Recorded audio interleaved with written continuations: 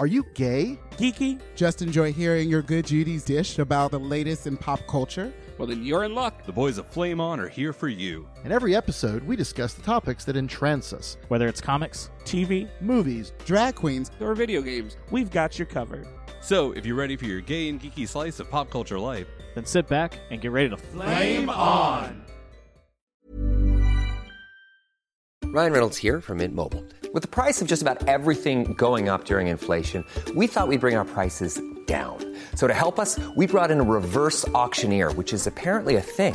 Mint Mobile Unlimited Premium Wireless. How to get 30, 30, bit to get 30, bit to get 20, 20, 20, bit to get 20, 20, bit to get 15, 15, 15, 15, just $15 a month? Sold! Give it a try at mintmobile.com/switch. $45 up front for 3 months plus taxes and fees. Promo rate for new customers for limited time. Unlimited more than 40 gigabytes per month. Slows full terms at mintmobile.com. The following program, Flame On, is presented by the Nerdy Show Podcast Network. Geeky programming for nerds all across the multiverse. All Nerdy Show programming is made possible by A Comic Shop, Orlando's #1 comic shop and nerd destination. And with the generous support of listeners like you.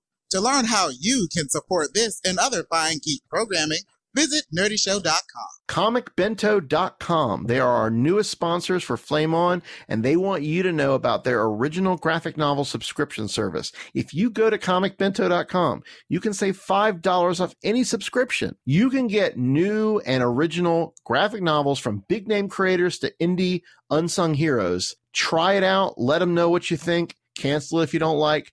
But put in codename Nerdy, and not only will you save $5, you will help us continue to bring original content to Flame On. ComicBento.com, code Nerdy.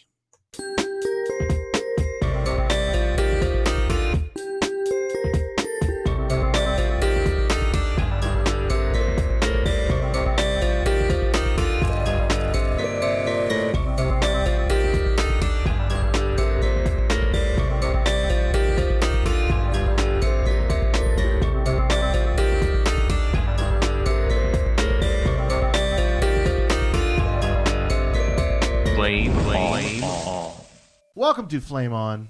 I'm Brian. I'm here with everyone. Hey, everyone. Hi. So we got Oral to my left, That's me. Jared, Hello. BJ, Hey.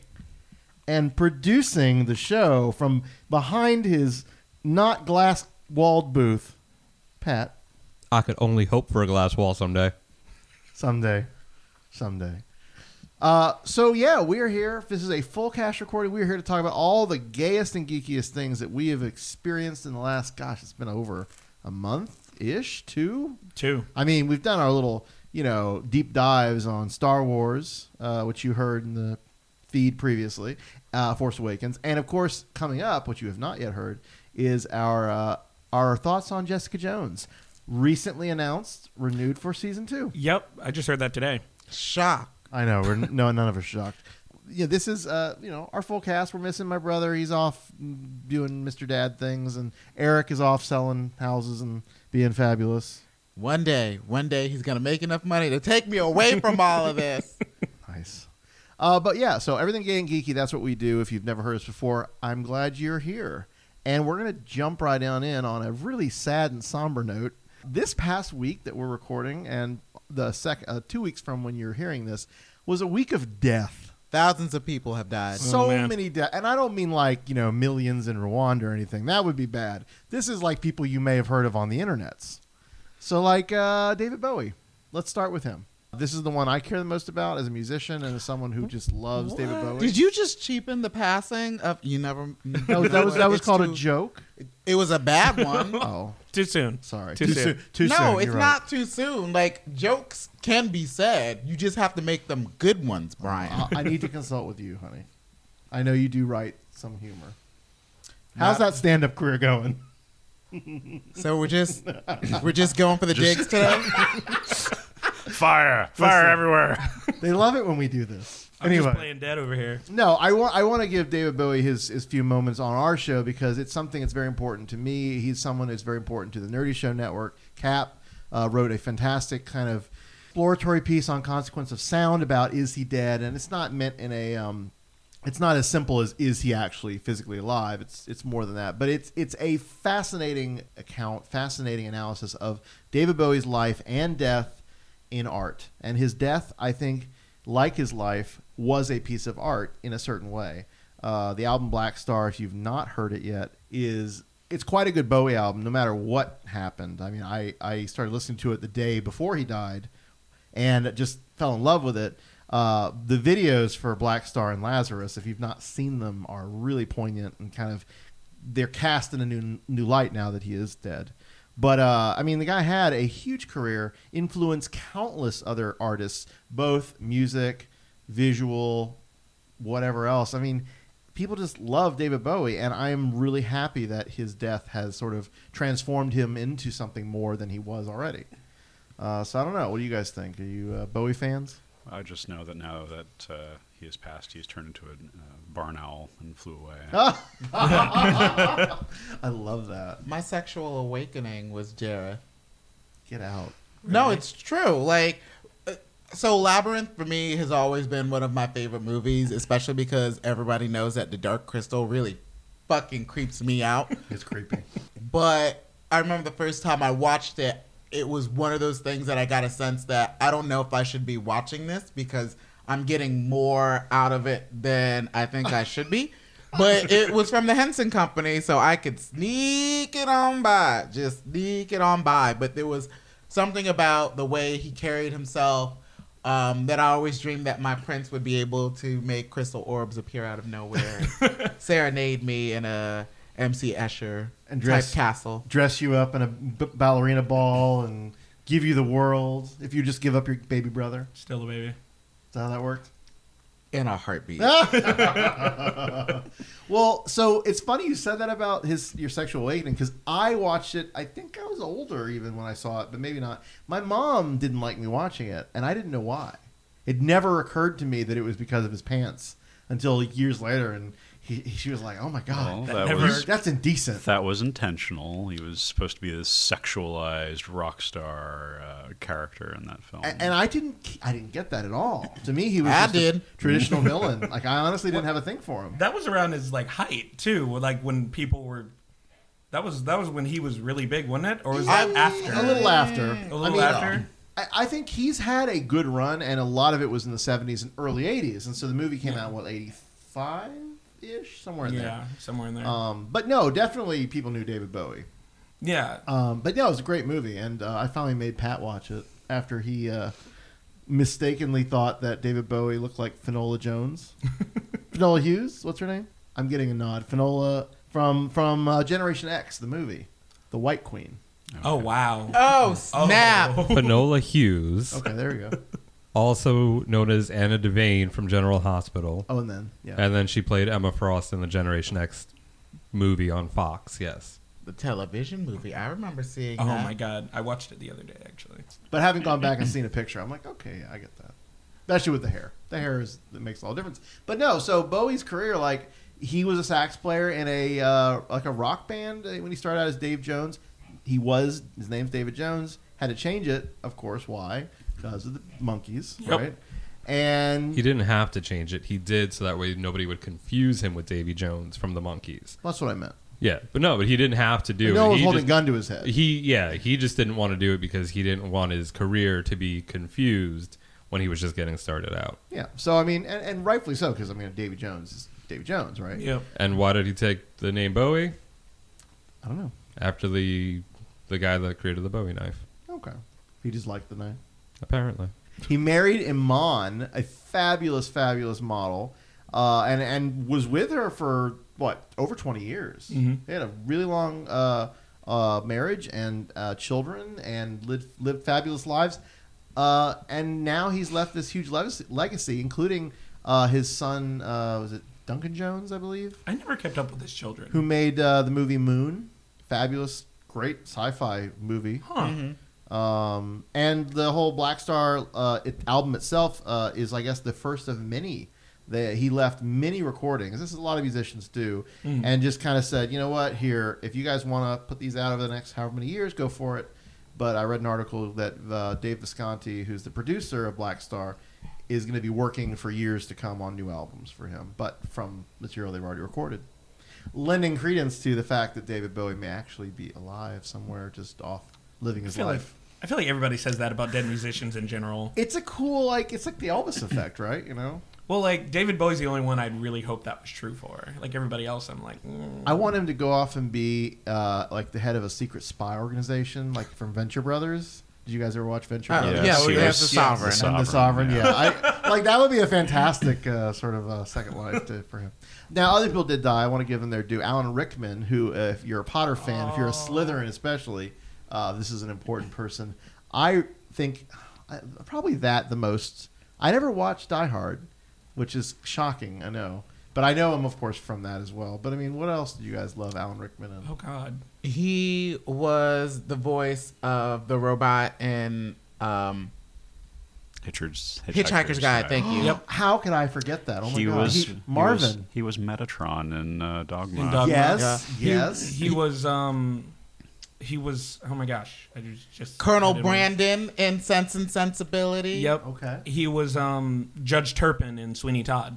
Oh. Along with and the guy that played his henchman was the actor that played Wormtail in Harry Potter. How did I forget that? I don't know. I haven't watched that in a while. The movie adaptation. So I mean, Rickman had a huge career, and it was kind of creepy when he died because Bowie was 69, Rickman was 69. Both cancer. Both sort of out of nowhere. A lot of people didn't know about either's medical conditions.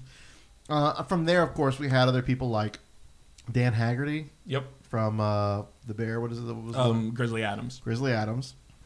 I think he was older than that. Celine Dion. Okay, of course, gay icon, right? Celine Dion did not die. No. Please don't get upset. There was a ellipses there. I just hadn't finished. You can't ellipses when you're talking about death, and then you're like Celine Dion. Not that I'm a huge Celine Dion fan, but it's like Taraji P. Henson won an award. Like we're talking about that. Taraji P. Henson. His uncle's brother's sister died. So Renee. Yes. Yep. Renee Angelil. And her brother. That's kind of messed up. That is messed up. Natalie Cole died. That's true. Since we recorded 2 weeks, a week prior, she had passed away, which is also tragic because she was fairly young. She was 65, if I'm not mistaken. So that's, I mean, so it's just been people just dropping like crazy. If you have a loved one out there and they are at all famous, you should hug them and keep them close. Jesus Christ, what the fuck is wrong with you? If you have a loved one and they are not famous, kick it fuck to the them. curb. Fuck them. Oh, Jesus. You have my permission to do that too. It was also the guy that did the voice in the Robin Hood movie, the Disney animated Robin Hood movie. Broadway. He passed away too. Yeah, that's right. I can't give him so it's at some point I think we're just scraping the bottom of the barrel. Oh yeah, no. He had a famous Broadway career, and I cannot think of his name. And I saw his picture, and I was like, I don't know who that is. But the voice of Robin Hood, I do get. The day Whitney died was the biggest shock for me. So everything else has just been noticeably sad. Like, I won't say it's not sad. I remember when Bobby Christina passed. I think that was the saddest one for me. Bobby Christina? Uh-huh. I'm like... That's true. It's like Bobby Brown chilling out all by himself now, his entire family. And I'm like, I figured Bobby Christina was fine. You would take up Bobby Brown's side. I didn't... Honestly, she was in a coma for so long that I don't even know when she died. Oh, that's true. She died the day she overdosed in the tub, and they just kept that poor girl alive for much longer than they needed to, unfortunately, which is sad. It is. Let us move on. There was a Golden Globes ceremony. What is it? Movie, TV, music. It's like the whole smorgasbord of awards. It's the award ceremony where you drink a lot. Yep. Yes. And Isn't this the foreign press awards? These are the foreign press are the ones that decide these awards. It is completely bunch of bullshit. So that's why everybody drinks so much. I love it. It is almost a farce as far as an award show. Not in the production. The production's fine. But yeah, this foreign press thing is so opaque. No one knows who they are, or everybody. So there was a few big moments in this that I know of, and I didn't watch it. I know the meme is going around of Lady Gaga's walking by. Leonardo DiCaprio. Yep. Thank you. And Leonardo, of course, I guess supposedly was sort of oblivious to what was going on and had been drinking and made a face when Lady Gaga passed by and, was like, ooh, what's that? And so that was a big to-do. Ricky Gervais, I think, called out a few people. I mean, as he does. Oh, He's yeah. brutal. But, I guess he, whispered something to Mel Gibson that they later released was, what exactly does sugar tits mean? Which I thought was pretty funny. I don't know. What else? Did anybody watch it? I don't watch the Golden Globes. Yeah. I do it like I do with all award shows is I go on YouTube after and look at all Yeah, exactly. the award show reel of mistakes and people tripping and stuff like that. I will watch the Grammys DVR'd and I will watch the Academy Awards sometimes live because I do care about those. Those are a little more reputable. But Golden Globes is but Golden Globes sometimes is a barometer for what's going to happen at the Oscars. So I mean, I guess the Golden Globes are like the daytime Emmys. Nobody cares. Susan Lucci cares, okay? That's about it. So, yeah, Lady Gaga did win for American Horror Story as Best Actress. What? Yeah, I need to finish that season. Which is why Leonardo DiCaprio made a face when she was announced as Is the that winner. the real reason? And then that's what preceded Lady Gaga shoulder checking him as she walked by his table. Gotcha. And I'm a casual Leo fan. He was amazing in Growing Pains. That's when he was the cutest. You think he was really good in that? I mean, he was cute as a little kid, but was he good? Did I not totally give you a qualifier with what I said? Okay, you're right. You did. But he's made some terrible movies. Remember? Anybody remember The Beach? Oh, God. The Aviator, which is supposed to be this great portrayal, didn't really do much for most people. It got some acclaim, but for someone who hasn't won the awards that he wants, for him to look down on somebody who did win an award, whether you think they deserved it or not, is kind of shitty.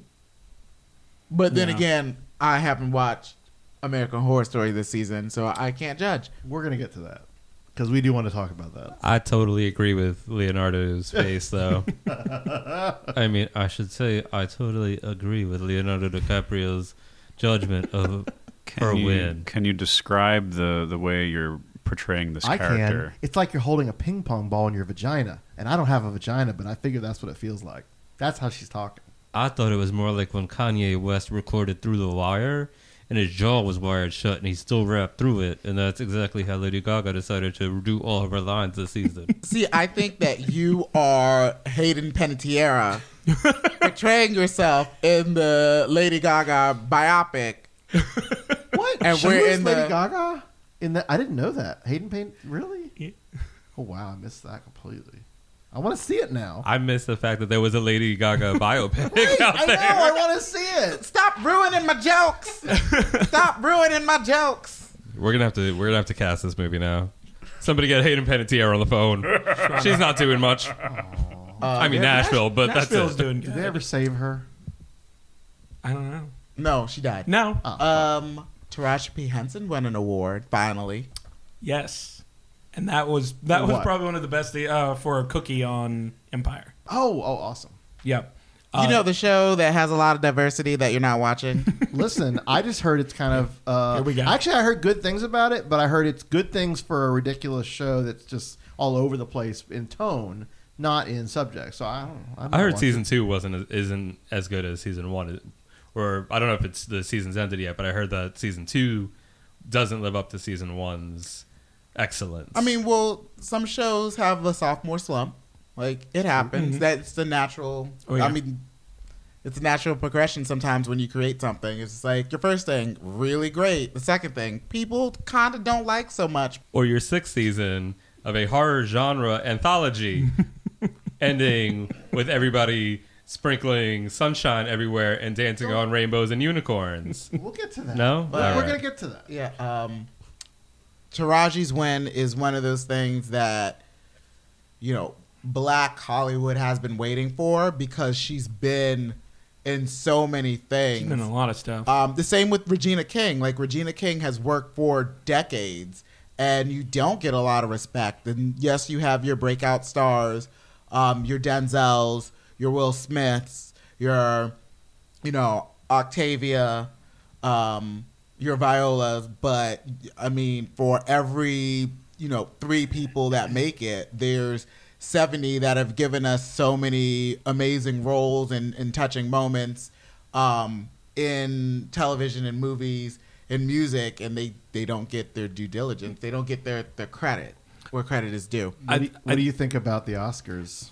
Not surprised. Who's surprised? I'm not surprised. And I was talking with someone, and I was drinking, so I kind of let something slide. Oh, boy. Because I didn't want to seem so angry. But, when people say we have other things to worry about, I agree with that. But in theory, you can worry about a lot of different things. Like when, parents become parents, when people become parents for the first time, they're worried about their kids' education. They're worried about, am I providing enough for them? They're worried about, are they safe and secure in our home when I'm not there? So, people who want representation in the media and also don't want to get shot in the streets can worry about the same thing, because you're like, a high tide raises all boats.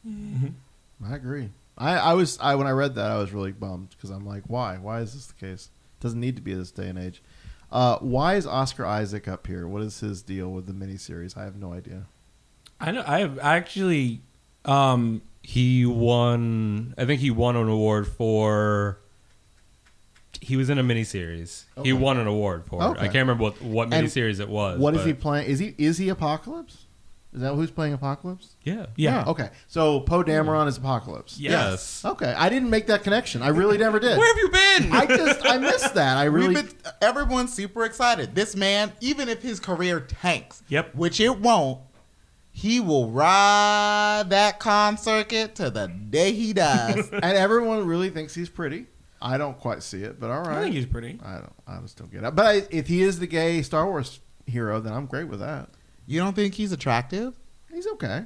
I just don't. I think he's attractive. I don't think Adam Driver is. I don't think Adam Driver is either. You can have his hair, Oral. We had this discussion already. Yeah, we don't need to rehash that. If you would like to hear more, editor's note. We didn't go really back have to our that. Star Wars episode last. We didn't have that discussion. Oral just gushed about how much he loved Oscar Isaac. Okay. I'm pretty sure.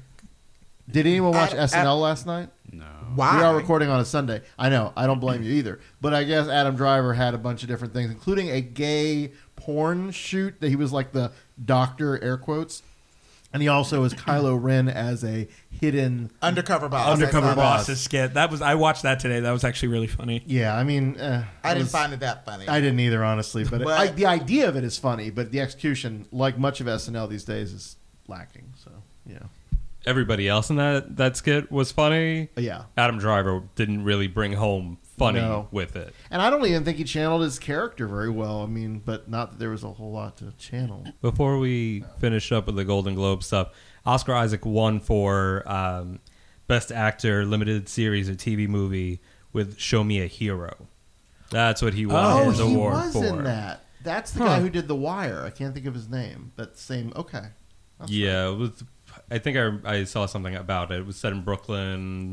It was about the gentrification of the area of Brooklyn and all that. Oh, that was on HBO. Yep. Yeah. Mm-hmm. Yep. So that's what he won for. And then tell me this: how the fuck did Sam Smith win for Best Original Song for Writings on the Wall? How the fuck? Is it because he's from is it because he's British? Like the foreign press is like, okay, we go with this. I was gonna say if the foreign media is in charge of it. Yeah. That's just bad. That's just bad.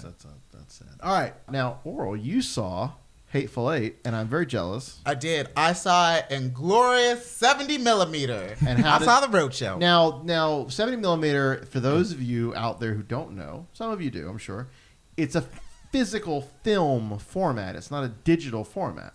I don't know. Is that like a Nickelodeon?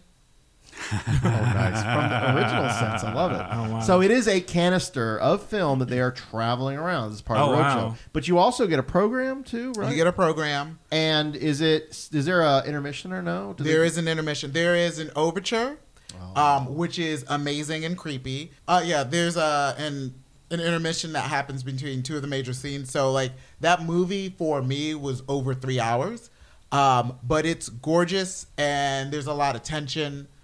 Some people don't like it for the depiction of violence in a Tarantino film, which I can understand because like there's a lot of violence directed towards women in this one, and there's only really a few women in it, but one in particular is really hard to watch because you're conflicted because this is not a very good character. She's awful. She's a racist, and you know your inclination is to want to see those people punished, but seeing them punished, you physically like watch that character spit blood. Ooh. But it is not my favorite Tarantino film, but it is a very good one. I like nothing can touch Inglourious Bastards to me. But the idea of like kind of like a locked room, who done it or who is doing it, and like what comes out of that was really cool. It's very interesting. I have not seen recent Tarantino films. I am very sad about this, but I would love to see this in the theater. There hasn't been one for years. Well, so. no, I haven't seen Inglourious Bastards. You've never seen Inglourious Bastards? No, It's amazing. It's not You even need to see recent, really, but I missed it. No. And it's sad. I want to see it, but I will say that It's on Netflix. Well, that's as may be. I'm saying I haven't seen it, and I want to, and I do recognize that Tarantino has always had a history of violence in his films, but I get the thing he's going for, so I'm okay with it, even if it doesn't float my boat. Does that make sense? But I am really like grateful that he's done this 70mm thing. Did you notice any visual like difference? Could you tell anything? It was very crisp. Okay. And it really stood out during the panoramics and even the scenes inside Minnie's haberdashery are really gorgeous, and it was nice to see him play with the media in that capacity and in small little like meta abilities as well that you wouldn't normally get with digital. Okay. Yeah, because it's a wider film format, right? Yeah. It's a wider film stock, so that panoramic kind of thing you would get. So I would suggest go see it. If you're a Tarantino fan, chances are you've already seen it. I think the roadshow is over. We were lucky enough to get it. I think we beat out Fort Lauderdale. Whoa! Wow! But not Tampa. Tampa got it too. Well, Tampa. Television. We are in a golden age of science fiction television, I think. Or do you agree with me? I would agree. Not since Battlestar Galactica has there been a sci-fi show that has scratched my itch for political intrigue, space combat somewhat, well-defined, interesting characters, all working in different directions, trying to figure out their place in the universe, and zero-gravity sex. Did you... We're talking about The Expanse, if you have not checked this show out yet on Sci-Fi. Based on graphic novels, based on novels by two writers. I think the writer is E.J. James, their composite name. One of which is a assistant, editor guy for George R.R. Martin. And if anything, that sort of may inform some of the stylistic, like the way the novels are spread out. Like it's chapter, character. So it's like Game of Thrones, where you jump around. Oh, okay. It's likened to Game of Thrones in space. And very much so with the intrigue and the politics and everything. So I had seen this advertised. They were saying, episodes for free. I'm like, okay. I watched the first one. I was on travel in my hotel, and I loved it. It was on a laptop. It was amazing. Oral, you watched it fairly early on as well, right? Like as soon as Sci-Fi's been doing this really huge blitz for their media, trying to get people who love space, who love that sort of intrigue and tension and backstabbing to watch this series for months. It was one of the first looks in like cinemas. And so when it finally came out, I watched the first 2 episodes, and Sci-Fi's done a really smart thing where they'll release digital previews for everyone. Like, so whether you are someone who watches Sci-Fi or, has cable, you can watch it. I've been watching it on demand. It is great. Side note, Sci-Fi now does not have a Android. I know I'm talking about Android. They don't have an Android app. They have like this Sci-Fi enhanced viewing, which is bullshit because when I downloaded it from my tablet, I was like, why can't I watch any episodes of this? And then I realized, oh shit, they don't have one for Android. It's coming soon. Wow. But the thing is, I've had a Sci-Fi app for about a year now. It's a terrible app. I just watch it when I'm on the go. But they don't have one for Android, which is kind of shitty. I agree completely. But The Expanse is great. It's, if you like Blade Runner, it's got elements of Blade Runner in it, and sort of like this mishmash of cultures coming together.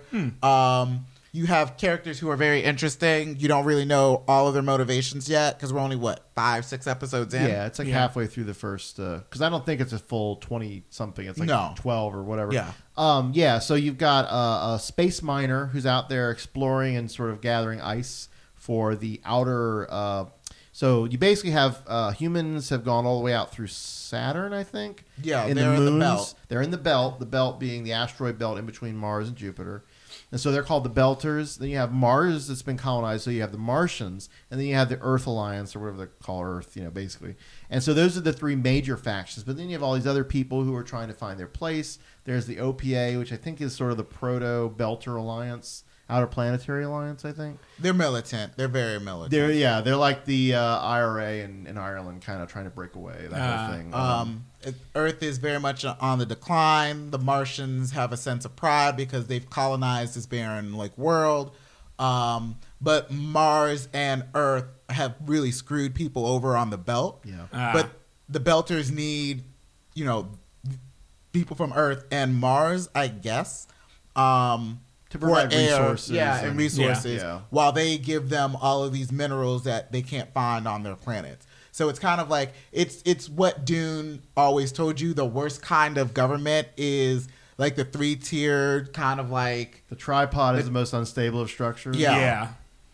It's a beautiful show. I mean, it's beautifully executed. The book, I started reading the first book, and I got turned off because the early chapters are very visceral and in a way that I didn't really enjoy, but I'm going to try to push through and get to the good stuff. I don't know.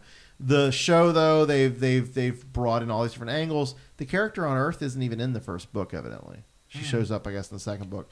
But she's a really strong Indian United Nations representative, and yet very politically savvy, and is trying to figure out they're all trying to figure out the mystery of this one thing, this one spaceship. Anyway, I will tell you this: the show is exactly what, if you like sci-fi, like hardcore Battlestar Galactica, or even harder sci-fi and Game of Thrones kind of intrigue and politics, this is the show. You got to watch it.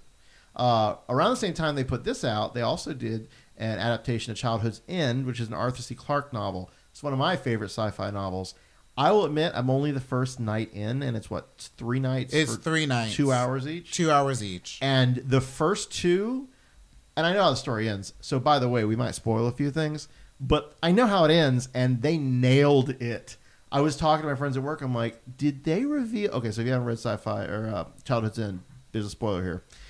Did they reveal when the Overlords, or what they look like? Yes. That early? At they did. The end. Okay. At the end of the first third. So what it is that it's the nicest invasion you can ever ask for, where one day aliens come out of the sky and they're like, hey, we're here. And they speak through an emissary, like a human emissary. They're like, this is what you're going to do. We're going to make your planet a utopia.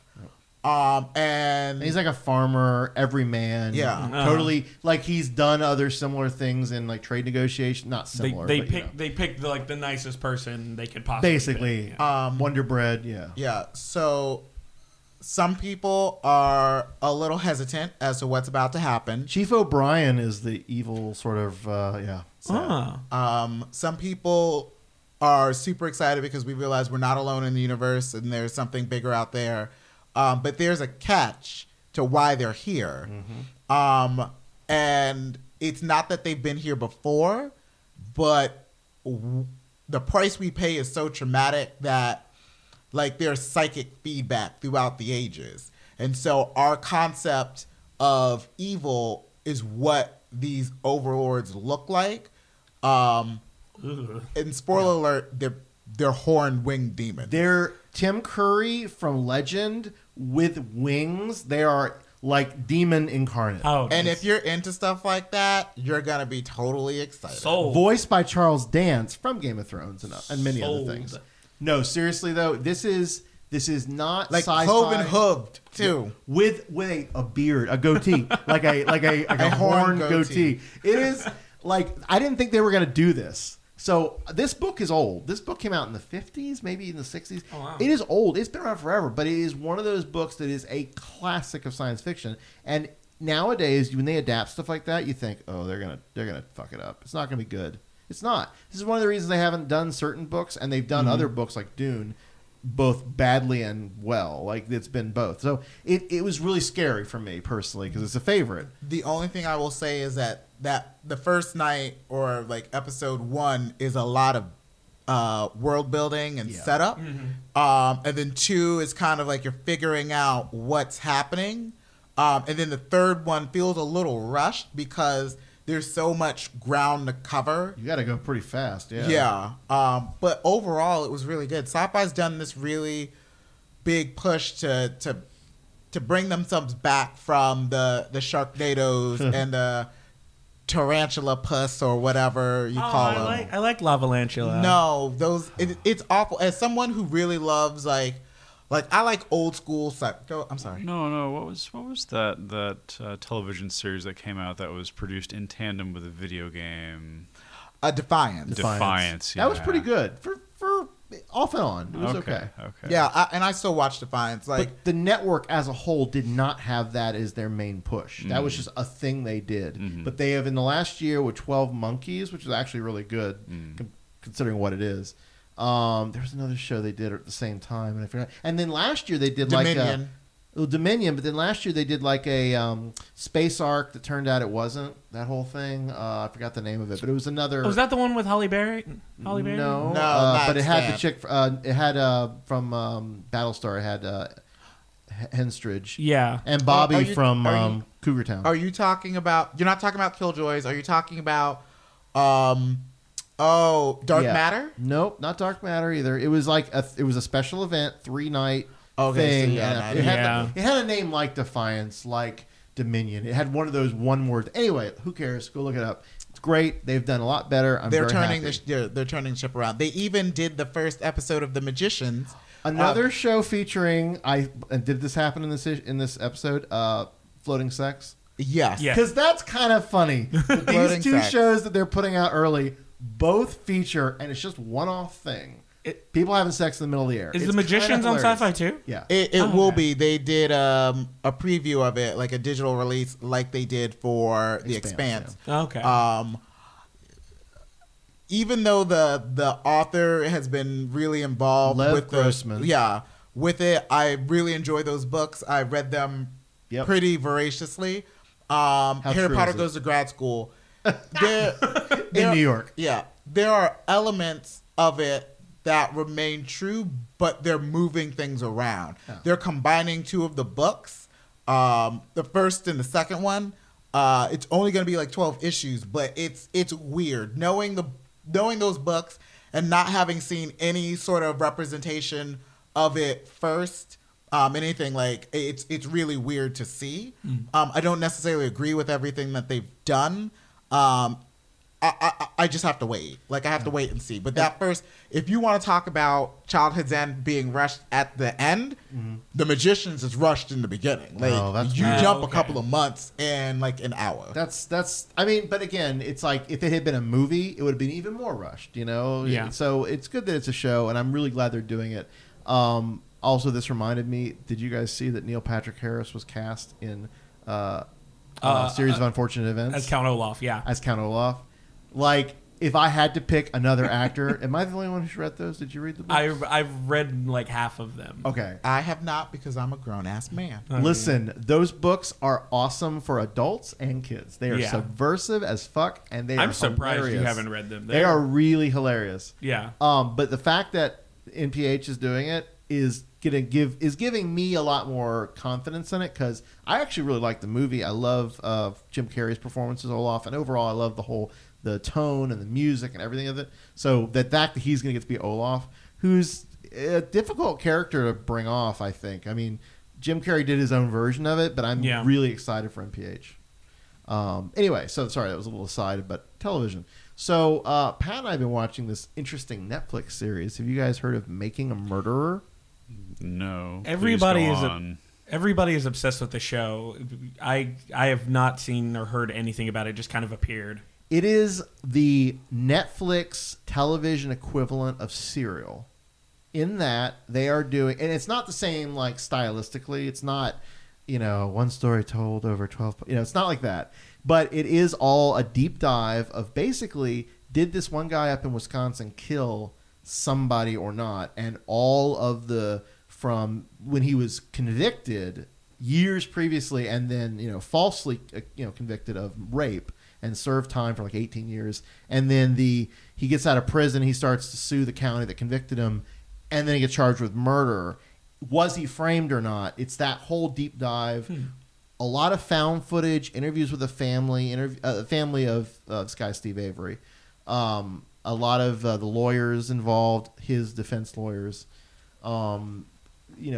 Television production, interviews at the time, media chasing the family. It's all of this, but it's I think 10-part series, and we're just through, I think, episode 8. We just finished today. And if you enjoyed serials like back and forth of, oh my gosh, did he do it? Oh, maybe he did it. No, maybe he didn't do it. That's what the show offers. The bias is very clear to me in that it's very much from the defense perspective, but I will give a spoiler. He gets convicted. So that's why. Like, it's harder to get the winning side to step up and sort of, give all that if they won and they don't care anymore. Spoiler for a 10-year-old court case. I know, really. Well, one thing I read online, they haven't got to yet. I won't spoil it here, but there's some other stuff that is coming up about this case. Anyway, yeah, it's an old case, but it's a great show. Like, they did a really good job of sticking very documentarian sort of style to found footage with no voiceover. It's not found footage. They've been making this documentary for 10 years. Okay, so it's a mix of stuff they've been shooting, but also found footage from television and I wouldn't say that's not really found footage. That's just like... It's documented footage from... Hey, I'm Ryan Reynolds. At Mint Mobile, we like to do the opposite of what Big Wireless does. They charge you a lot, we charge you a little. So naturally, when they announced they'd be raising their prices due to inflation, we decided to deflate our prices due to not hating you. That's right. We're cutting the price of Mint Unlimited from $30 a month to just $15 a month. Give it a try at mintmobile.com/switch. $45 up front for 3 months plus taxes and fees. Promo rate for new customers for limited time. Unlimited more than 40 gigabytes per month. Slows full terms at mintmobile.com. Hi, I'm Daniel, founder of Pretty Litter. Cats and cat owners deserve better than any old-fashioned litter. That's why I teamed up with scientists and veterinarians to create Pretty Litter. Its innovative crystal formula has superior odor control and weighs up to 80% less than clay litter. Pretty Litter even monitors health by changing colors to help detect early signs of potential illness. It's the world's smartest kitty litter. Go to prettylitter.com and use code ACAST for 20% off your first order and a free cat toy. Terms and conditions apply. See site for details. From the court case and the news clippings, or not news clippings, but the news footage from that time. That's what these two women have been working on this. Oh, okay. That's why all of these cameras are actually there. These two women have been doing this since his acquittal. Okay. And then it led into, because it was a matter of, I think, not even 2 years or a year before the murder came up. So they've been working on all of this for the last 10 years. And then it led to becoming a Netflix show. That's how this documentary ended up being released, which worked out beautifully for them because it's on a great platform. You're able to... How many times do you really sit there and go, okay, let me go watch a documentary? Most people don't ever do that. But you put it on Netflix, besides you. But you're also the one drinking out of a damn wine bottle. It's okay, Brian. I'm there with you. What does that have to do with anything? You forget it's being recorded on video. And everybody else drinking out of a cup. And he's like... drinking my Lost Angel Pinot Noir out of a wine bottle. They're not paying us. Put it down. No free ad space. Maybe they will.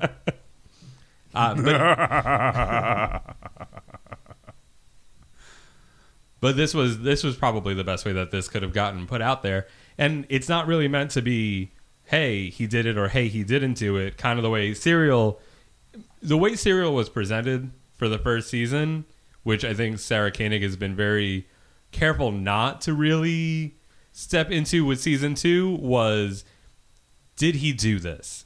Well, season 2, there's not did he do it? It's he did it. Here's why.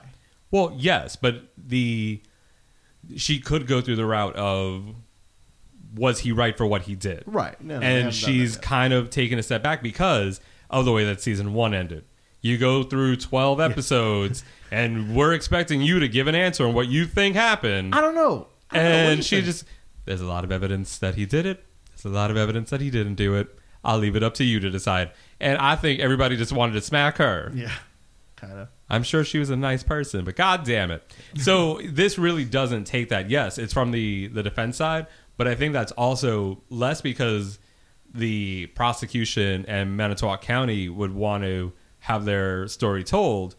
They were already working on Stephen Avery's unlawful or incorrect the lawsuit. Yeah, his lawsuit and his getting out of jail after 18 years for a wrongful conviction.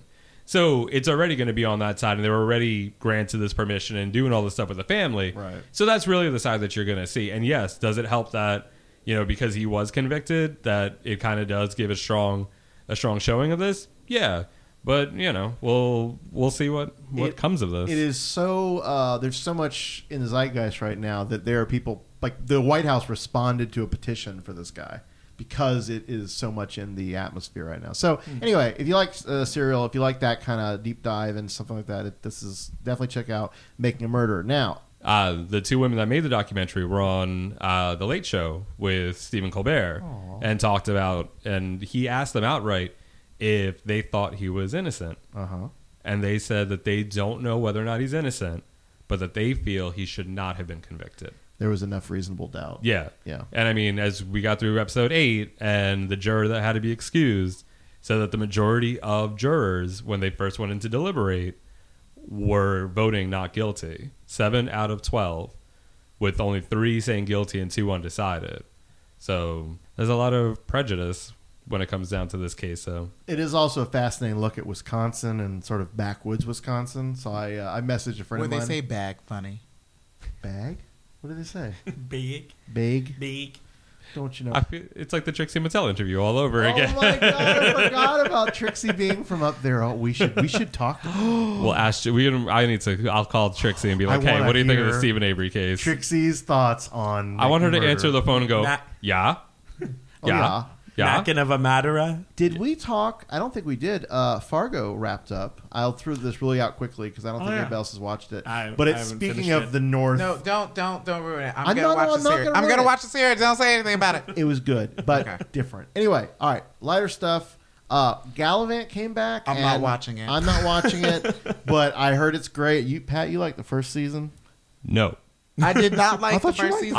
I'm a completionist, so when I start something, I tend to watch all the episodes. I didn't find it all that great. I finished the first season. And you liked it? I enjoyed it. I thought it was a one-time...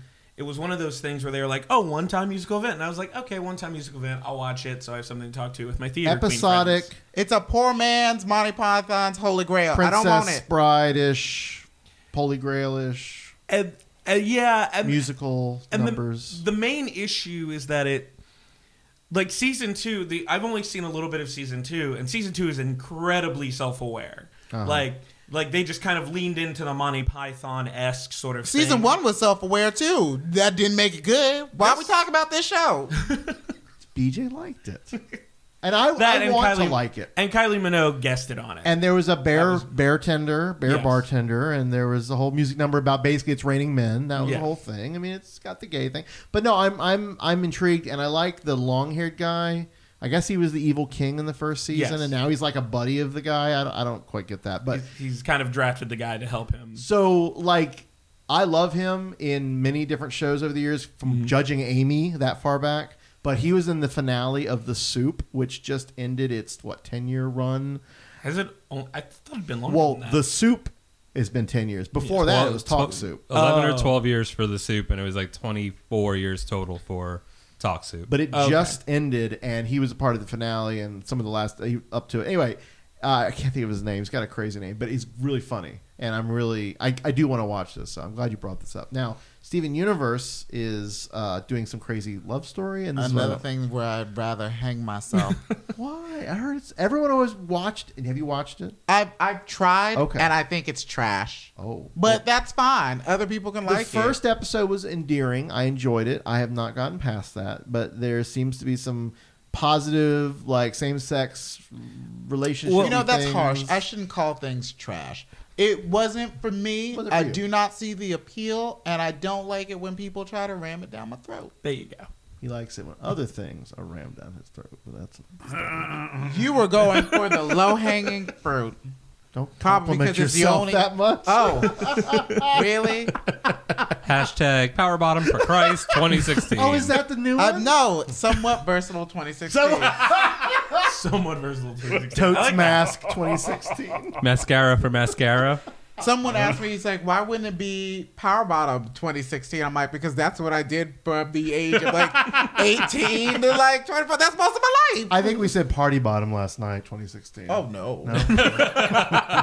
Oh, no. All right. But no, one of the main characters is actually an amalgam of two characters that are in a random season-esque. The seasons are kind of bunched up into just chunks of episodes, not really like a traditional 24 or something like Right. that. And they're short, like 11 minutes. Yeah.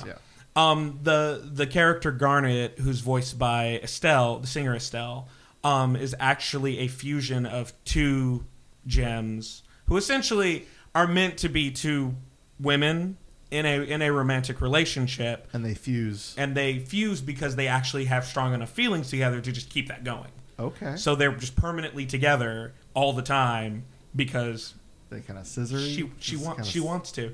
Okay. And so then this chunk of episodes they actually talked about how they met, and not only are they fusion in the show with the I guess the homeworld characters is viewed like it's a tool. You fuse with somebody that's the same thing as you to like reach the higher thing on the shelf. You don't fuse because it feels good. That's gross.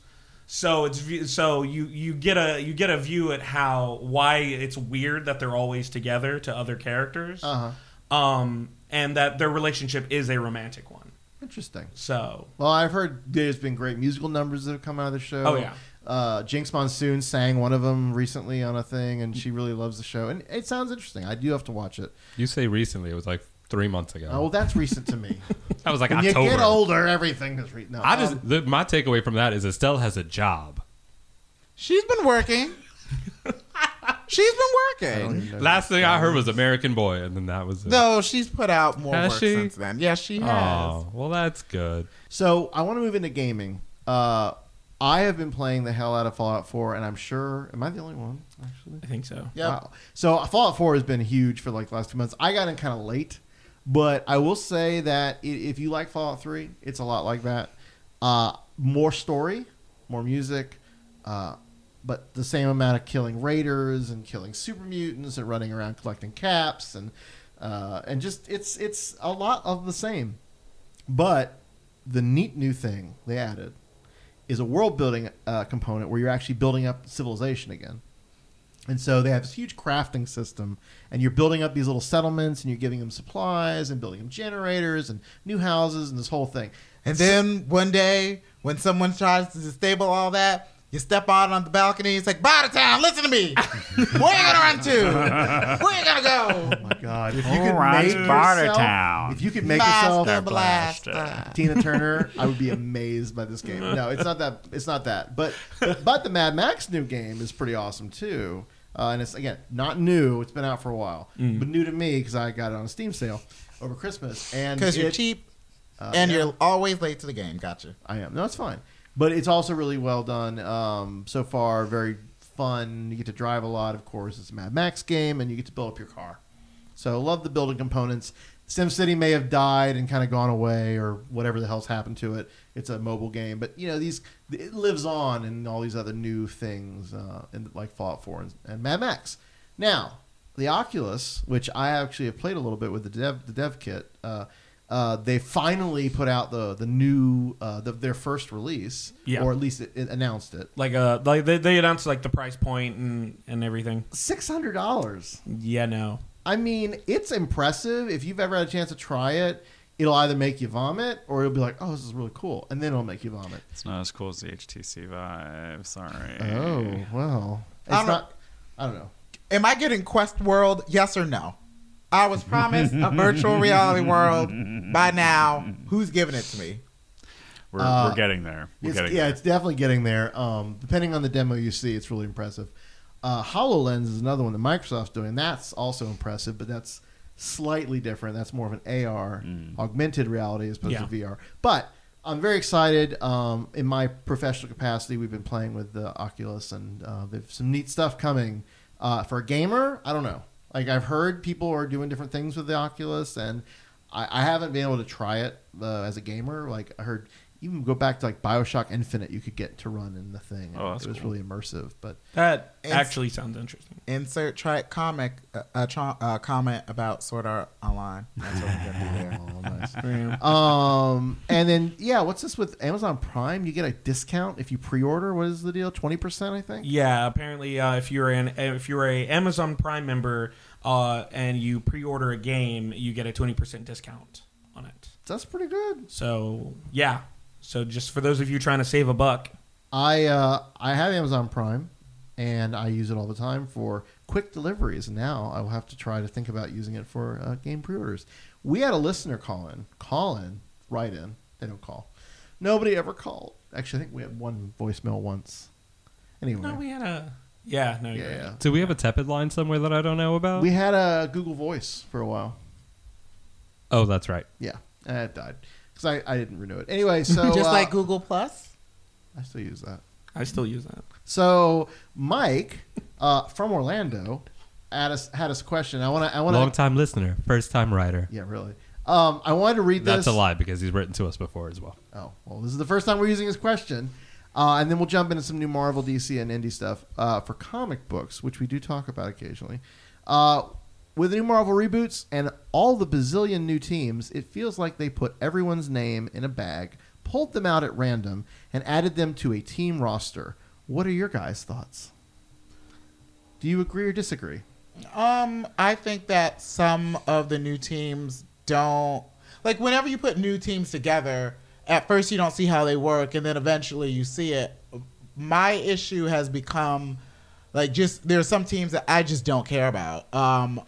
The new Avengers, I really wanted to like that book because Hulkling and Wiccan were Avengers now. They're using the Maker as their big villain, and it's just, I don't care because it's Ewing, and the art is really bad.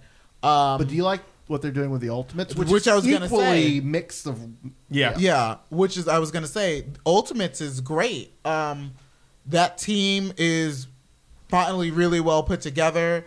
You've got Captain Marvel, you've got Miss America Chavez, which is always she's always a strong, interesting character.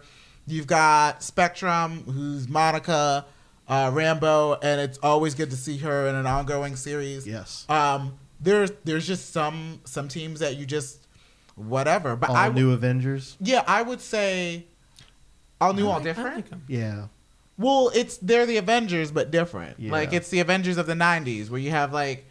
What is it? Sentry or Nomad and Beta Ray Bill is just we're in that kind of like flux time. For me, the issue comes from the creative teams together, not necessarily the teams they put together. Mm-hmm. I don't see it for a lot of them. I don't. Did you like A-Force? That was kind of another interesting pairing from Secret Wars. If you hadn't read A-Force in Secret Wars, you wouldn't understand what the fuck is going on. True. It wouldn't have the same resonance. Yeah, but even having read that, it was all right. It's it's a noble idea. I just don't see the execution happening for me personally. But that's come see come saw. Like I'm not actually buying the books. What would be your favorite new pairing of characters? From Marvel. I probably would say Jason Aaron and Chris Bachalo writing Doctor Strange. That Doctor Strange book is really cool. And he has a new set of extended characters and an old set of extended characters. And they're all sort of intermixing. And that to me, shows you what you can do when you come up with a strong idea and you run with it. And it doesn't seem like they're pushing him for movie purposes. It's doing its own thing, and it's a strong book. Now, BJ, what about you? I don't know. There's probably a lot of inner company workings that we're probably not getting. They could have given some writers they could have asked some writers what characters they wanted to use versus certain writers. They were like, oh, by the way, here's a list. There's some of that in there. I don't think any of them feel random.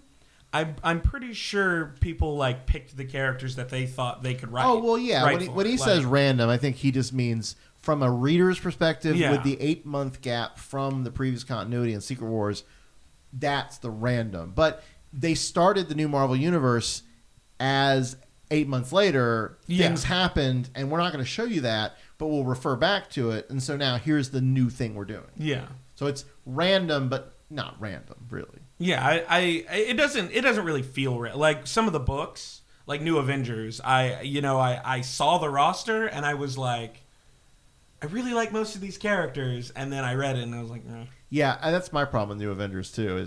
New Avengers sucks. All new, all different Avengers is great characters and a great creative team too. Yeah, but the book is falling flat. Well, hodgepodge, odd combination, uncanny Avengers. You had Old Man Cap and Rogue, who were part of the previous incarnation. Yeah. But then Synapse. Now we're going to throw an Inhuman on the team. She's new. That's a new thing, I think. Well, whatever it is, and then you got Deadpool, who now they're taking this whole, I'm so popular, all my merchandise funds the Avengers. Which is kind of a funny meta thing, though. Which is Deadpool. He's a meta character. Yeah. But then Deadpool is back alive.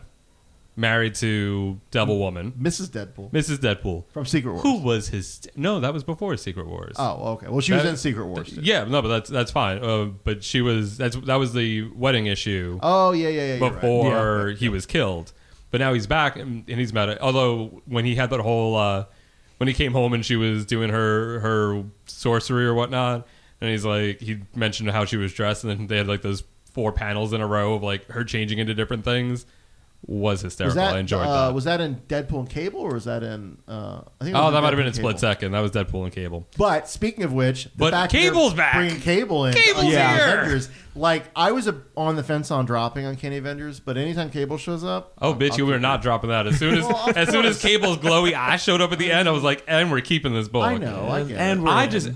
I just wish that when they had a chance to reset shit, that they would have given him his TO back. Yeah. And he'd had his metal arm. He'd have his telekinesis and telepathy back. None of this, I have flashes of the future. Precognitive flashes. Bitch, what? Different. It depowers them. I mean, there's a thing right now where superheroes are being depowered. Superman isn't as strong as he used to be. Yeah. Batman, in that he is not. Well, he's not. He's Jim Gordon. He's a young Batman in a different thing, so he's depowered. I mean, they realize that they want to tell stories they couldn't tell previously because it didn't make sense when you're like, well, he could just punch the planet. Cable was always a very overpowered character. So no, he wasn't.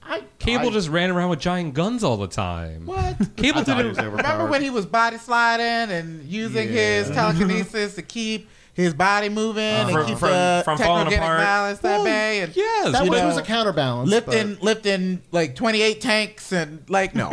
Cable has had Cable had to use most of his power to keep his body together, which was the counterbalance. But that was because the techno-organic virus had to be kept at bay, so he used most of it. And now he has a talking tattoo, which is hilarious. So instead of going, Gray Malkin, body slide by 1, now he's talking to his 1950s pinup girl tattoo, which is kind of funny because Iron Man voiced by Gilbert Godfrey. That would be amazing. Iron Man kind of has a talking assistant thing. He replaced his AI with a female. Friday, his girl Friday thing.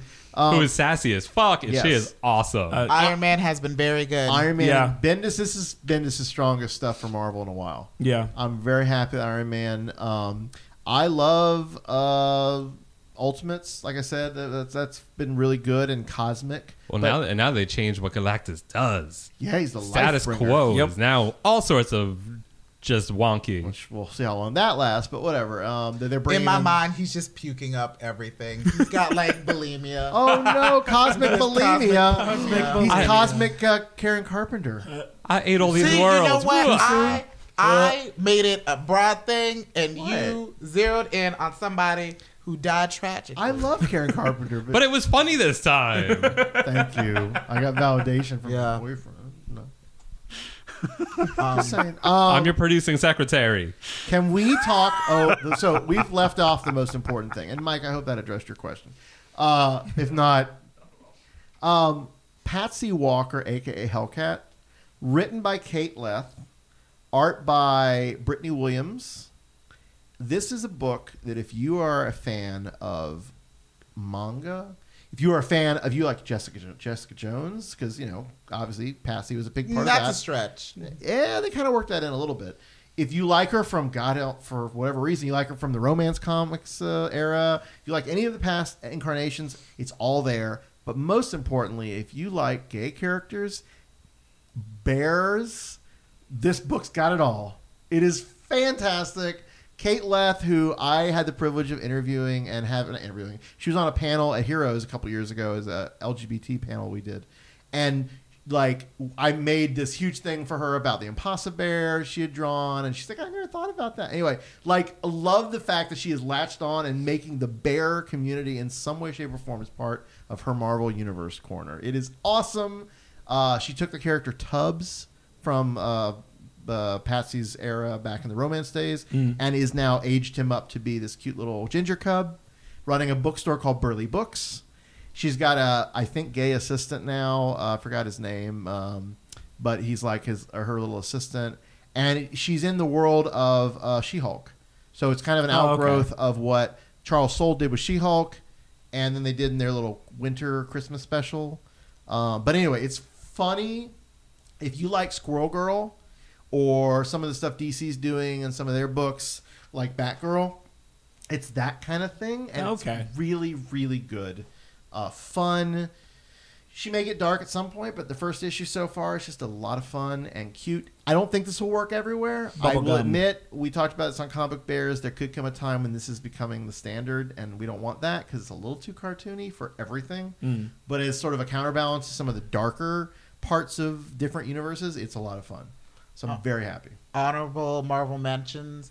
Uncanny Inhumans is all right. Like the last issue where they're fighting their son Uhura, who's been driven mad in the future, which is actually in the past. That was really good. But All New Inhumans, is anybody reading that besides me? I'm reading it. It's so good. I love seeing Crystal as a team leader. Yeah, I'm glad she got a book. And she's not just a wife and a mother or a sister. Right. She's kicking ass. And got a new sassy hairdo. Mm-hmm. That sassy hairdo is pretty sweet. Yeah. Now, DC, do we have any more Marvels? Secret Wars 9. Oh, God. How can we forget that? All right, so let's just deal with this. Some people didn't like the ending. Some people liked the ending. We're going to spoil it. We're going to tell you what happens, and then we're going to move on. Basically, everything goes back to normal. Sorry that that's a shock. And really, it's not quite true. But for all intent and purposes, the ending is what we all thought. Marvel's continuity continues with some additions, with some changes. They're no longer the 616. They're Prime Earth, which is just like DC, whatever. Basically, this is kind of like a DC reboot. But it continues all the Marvel history you know and love. The only big change is the Fantastic Four as a group is off the table right now. You got Reed and his family, minus Ben, minus Johnny, off rebuilding the multiverse and having wacky science adventures as a family, which is fantastic. I love that idea so much. It's cute. So I'm very, very happy with that ending. I didn't think it was schmaltzy. I mean, it's got a little bit of that schmaltz-ish, but it's fitting. And it ends Hickman's epic Fantastic Four story in a way that I liked a lot. Yeah. I would agree. Because ultimately you got major character development because Reed, while still being a jackass, realized the mistakes that he made, and he's finally doing something to change that in like a huge multi-dimensional universe shaping way. But like he's actually being a father to his kids, which he's never really been a good one. He's being a good husband to Sue, so there's no more lies. I like the way it ended. I like that Valeria explained it all to us because I didn't understand what happened. I'm just like, so wait a minute. So Black Panther traveled back in time to save him. Okay, I'm just gonna assume like we fixed it. Yeah. There was a little bit of hand waving at the end. Well, they needed to have Valeria explain it because it went from fighting Doom, everything's done. Well, yeah, and I like that struggle that we see that it all boils down to, Reed and Victor not getting along and them not understanding each other, because like Doom has always blamed Reed for his accident, and whether that's his fault or not, friends argue, and sometimes you ruin friendships because even if you don't think that you're wrong, you don't really do anything to help that person. You just keep saying that they're wrong. And Reed was like, I could fix this. I could. And then Reed does fix it through the like twist of fate with Molecule Man. But instead of saying, I'm sorry that we fought, he helped his friend. Yeah. And that was really sweet too. Yeah, and that's really what matters in the end, is that you help others, not necessarily proving who's right or who's wrong. Right. Do unto others as you would have them do unto you. There's the golden rule personified in his actions. Thank you, Catholic school. I wasn't Catholic, but that's all right. Thank you, Christian school. That's right, Christian Mingle.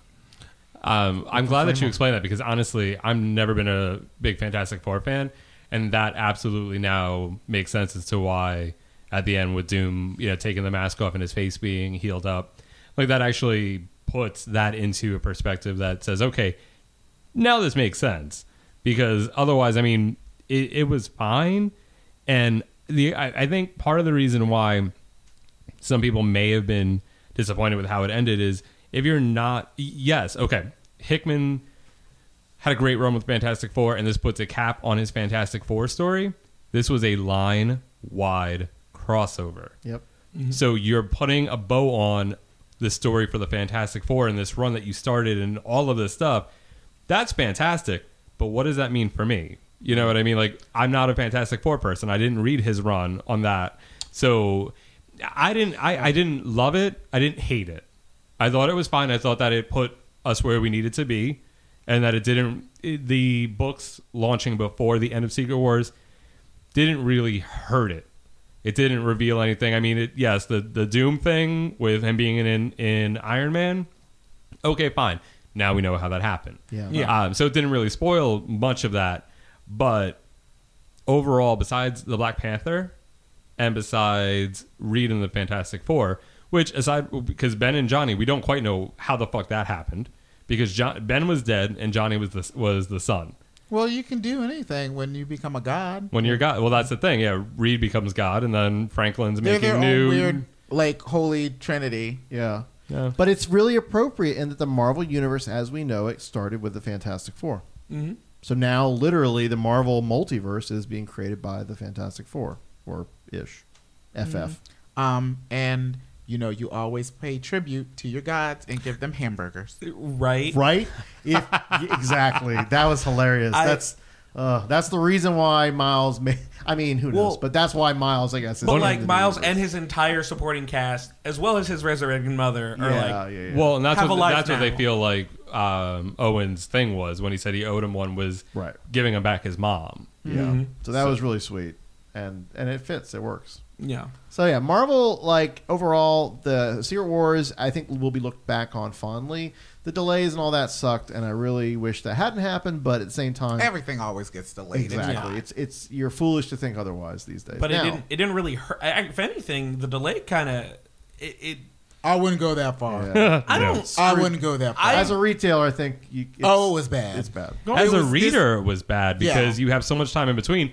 Unless you're going to go back and reread. I was reading comments on, I think, a CBR post, and somebody said that they were like, in preparation for number 9 coming out, I went back and read 1 through 8, and then read 9. He's like, and it made a lot more sense because you have it all fresh in your mind. Yeah, I haven't picked up a Secret Wars issue since it came out. When they came out, I rushed and I read them, and I haven't touched them since. So when 9 came out, it was like, okay, well, I had to actually even remind Brian that Ben had died because when he came up from being the Wall, and he went to go fight Galactus, and Franklin was steering Galactus, and he's like, I'd rather die than fight you, and he let Galactus kill him. So it was like you forget these little bits and pieces of it when you have that much time in between, and then you have to stretch it out an extra issue just to tell the story. Oh, I just have a really good memory then. DC, I don't have a lot to talk about, but I have been enjoying Darkseid War a lot, and Batman is always been really good.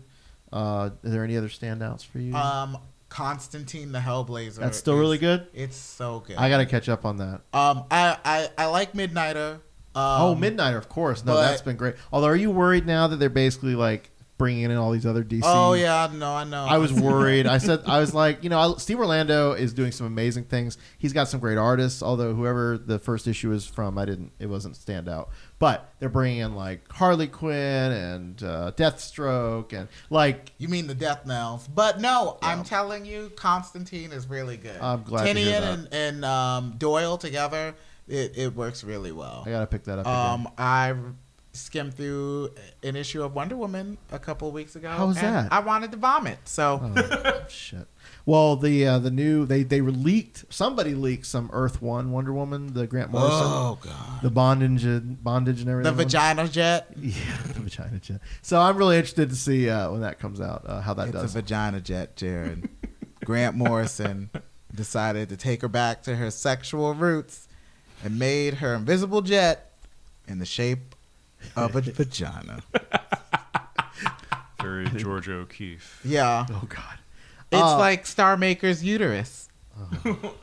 Gentle uterus. So indie books, though, one I will talk about, and there have been a few really good ones. Huck from Mark Miller. Didn't read the 3rd issue. We sold out. Wait, I didn't get the 3rd issue though. I got the 2nd. Oh no, was it the 3rd one? Yeah, it was the 3rd one. Okay. Anyway, it was really good. If you like Superman as a character, but you don't really love what's going on with him in modern DC or in the movies or anything, you need to read Huck. It is taking the idea of Superman back to its roots, and it's kind of like if Forrest Gump was Superman, kind of, but in a good way. It's not bad. It's just Huck is simple. He does what is right, and what he cares for everybody, and he's getting caught up in all these external machinations that he doesn't necessarily understand or really care for, and it's beautiful. It's just really fun, and I love it. Says the Hufflepuff. I'm Gryffindor. What are you talking about? Yeah, you're straight up. You're a Hufflepuff. He's good at finding things. Oh, yeah. He's really upstanding and loyal. You see my office? It's a fucking mess. Anyway, so what other good indie books are there? Power Rangers came out. Oh, which was the great. Oh god, it was fucking variants. Not even that. That book is better than any Power Rangers comic book should be.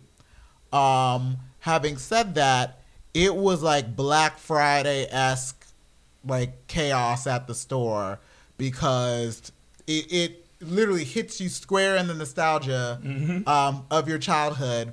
For you would have been in your late 20s. I was a little old for that, yeah. But it's good. They updated the era, so like everything looks the same from Zordon to the Zords. Their outfits, everything's the same except they're in the present. Oh, okay, that's all right. I'm okay with that. What else came out? I don't know. There's been a lot. Image has been doing some crazy stuff, but there's just so much. I've been really enjoying The Island or just Island. Brandon Graham. I haven't caught up. Oh, it's a great anthology series, but it's got King City stuff, King City characters, which is great.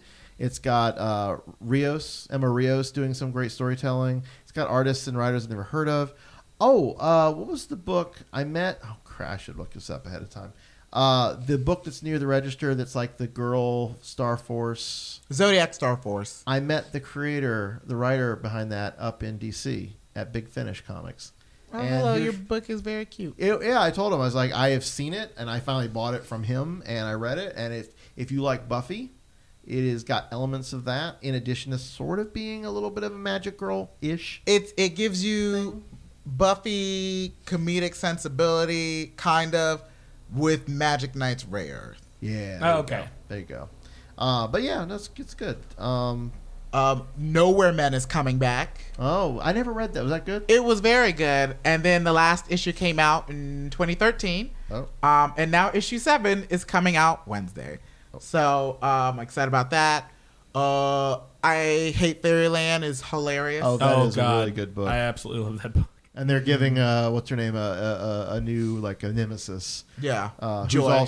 Joy. Yeah. So they're both these little kids in fairyland, and they've the main character has aged, but not physically, just mentally. Mm-hmm. So she's been there like 30 years, and she's drinking, and she's killing everything, and she's she's like diabetic because of all the sugar. It's great. It's really funny. So indie books are really great right now. The Star Wars books are back in Marvel real quick. The Star Wars books have been really fun. I've enjoyed I didn't think I would, but the Anakin Obi-Wan book was okay. Mm-hmm. It was fun. Image's Deadly Class has been great. Vertigo's putting out a new Lucifer series, which is solid. It's not bad. It's not great. It's solid. Twilight Children's about to wrap up. That was still don't know what the fuck is going on. Yeah, it's kind of a nutty mess. So yeah, it's great books. We think we'll wrap things up. Anyone else has anything exciting? If you have a question for us, we'd love to have it featured on here. You can message us on Facebook on our Facebook page. Flame On Show on Facebook. Flame On Podcast on Twitter. Tweet at us. We love seeing stuff. We love seeing tweets at us and responding to those. Any of us have emails at Flame On Show, so feel free to send us email. Our YouTube channel should in the near future have some stuff to check out. That'll be really exciting. YouTube channel. I know, right? And then we have a Tumblr, which I check a lot and don't repost stuff very often. You have a Tumblr?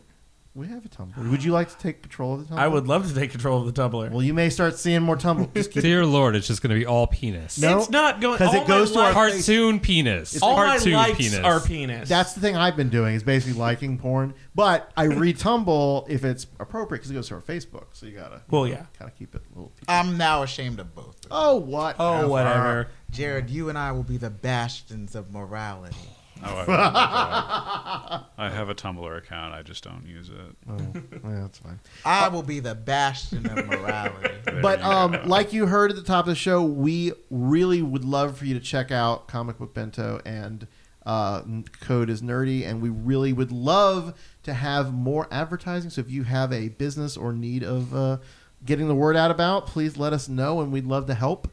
And definitely check out our advertisers, because that is how you keep us thriving and enjoying nice things like delicious pizza and beautiful. Don't tell them what we spent the money on. Oh, Jesus Christ! What? Checking out our advertisers is what keeps this podcast free as well. Exactly. Yeah. Although if you do like just dropping money, Patreon is also an option. Club Oral, the legend, will be revealed someday very soon on Patreon. So I was young, and I had an active imagination. You still do. I need to find a good porn bed to put underneath it and give it a little boom, chicka boom, chicka boom, chicka boom underneath the audio for that. That'd be fantastic. I think so. No, it's such an innocent story. You know what? I want like so many men, so little time playing in the background, like just really low. I wanted to give you that 70s funk, but still figuring out what the 80s will be sort of feel. I think we can do that. I would love to hear that. And please, if you like us, listen to us on iTunes. Just write us a review, give us a rating, share us with your friends. We'd love for more people to experience the joy that is Flame On.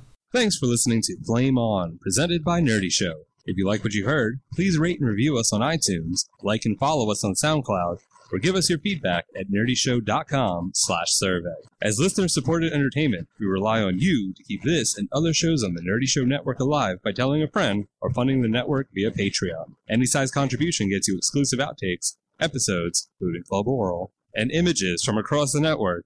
And there's even more perks available. Just head to patreon.com/nerdyshow. To find out how you or your company can underwrite this or other Nerdy Show programming, visit nerdyshow.com/sponsorships. For more podcasts, articles, community forums, and other awesomeness, visit nerdyshow.com. Be sure to follow Nerdy Show and Flame On all your favorite social networks. If it's gay and geeky, we've got you covered.